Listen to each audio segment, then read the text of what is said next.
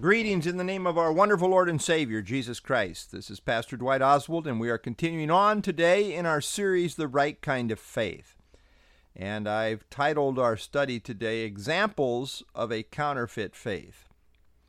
There's lots of examples. These are a few here. Number one, Luke 12:45 through 47. The man in the parable knew the master's will. He knew it, but was presumptuous and lived accordingly. But note, it says that in his heart he did refer to the master as my master. This person intellectually knows the truth, but this type of response is shown to be indicative of unbelievers. Number two, Luke 18:9 through 14. In this parable, Christ presents examples of proud and self-righteous people who believe in God and yet are not saved. Note, believing in God plus your works for salvation really amounts to faith in self and is condemned as self-righteousness. Number three, John 2:23 through 25. In view are those who have an emotional faith, but something is lacking in the heart because the text says, quote, Jesus did not commit himself to them. And then it goes on to emphasize the necessity of being born again, as seen in John 3:1 through 8. Note the chapter divisions are not inspired.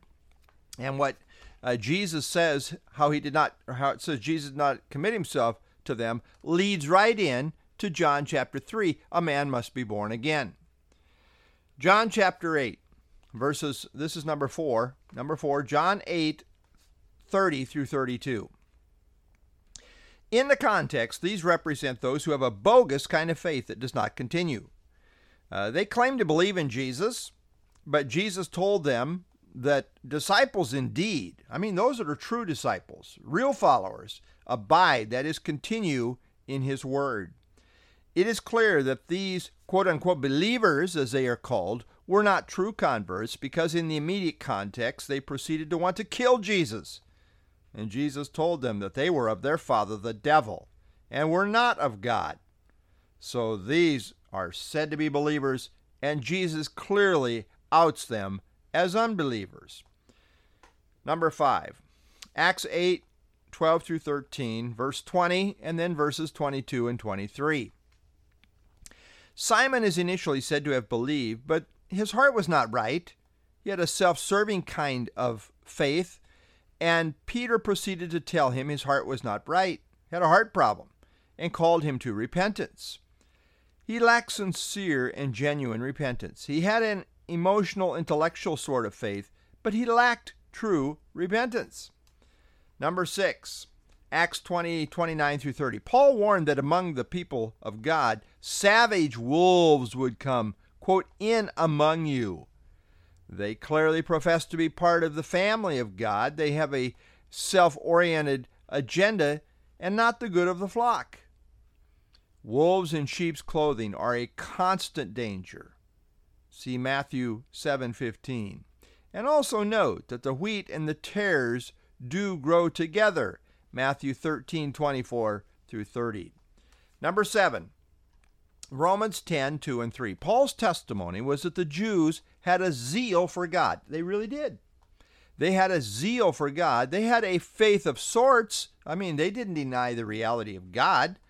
They had a faith of sorts, but it was an ignorant faith that resulted in self-righteousness.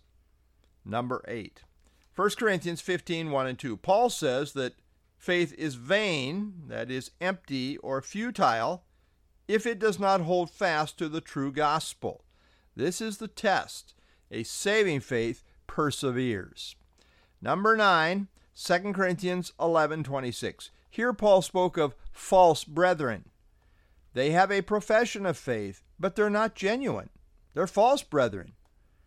Number 10, James 2:14, 17, 20, and 21 through 26.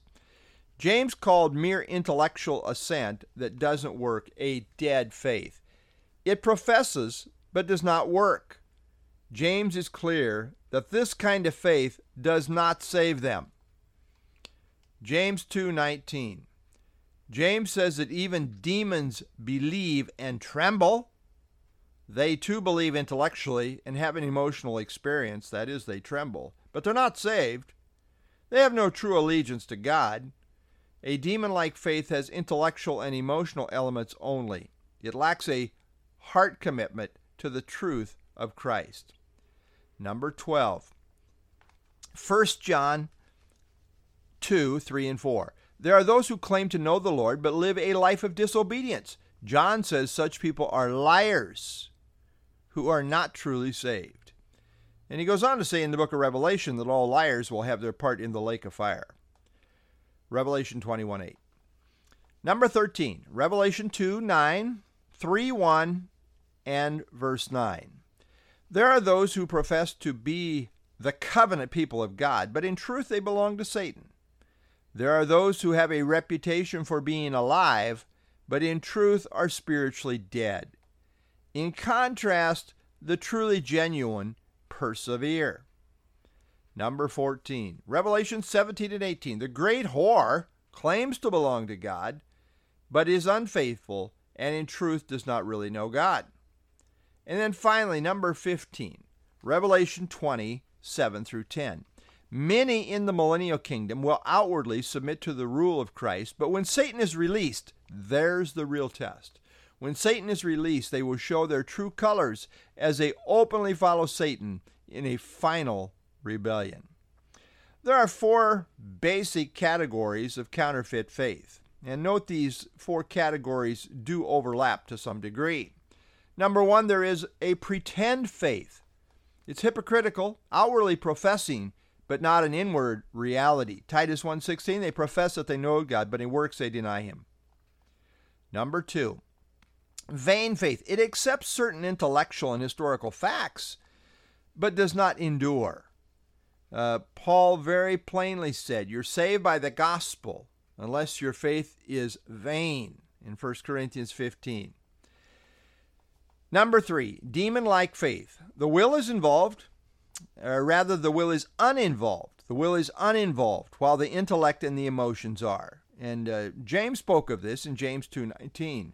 Even the demons believe and tremble. Yes, they believe in a sort of way, in an intellectual way. They know, they believe it, but it's not of the heart. Number 4, temporary faith. Initially accepts the truth, but does not continue. It does not persevere. And this is the point of the parable of the sower and the soils. It's one of the points there, one of the key points, that the genuine do bear fruit in perseverance. Others accept it initially as in a joyful way even, but then times of testing and temptation come and they immediately fall away. So temporary faith, it doesn't continue. James 2:19, you believe there is one God? You do well. Even the demons believe and tremble. Hebrews 11 is called the Hall of Faith chapter. There we read that without faith, it is impossible to please God. But note that this same verse indicates that true faith diligently seeks him. And the examples borne out in the rest of the chapter consistently illustrate this. A living faith is an active faith in that it demonstrates itself in the person's life as illustrated over and over in Hebrews 11. This is what the Hall of Faith chapter is all about.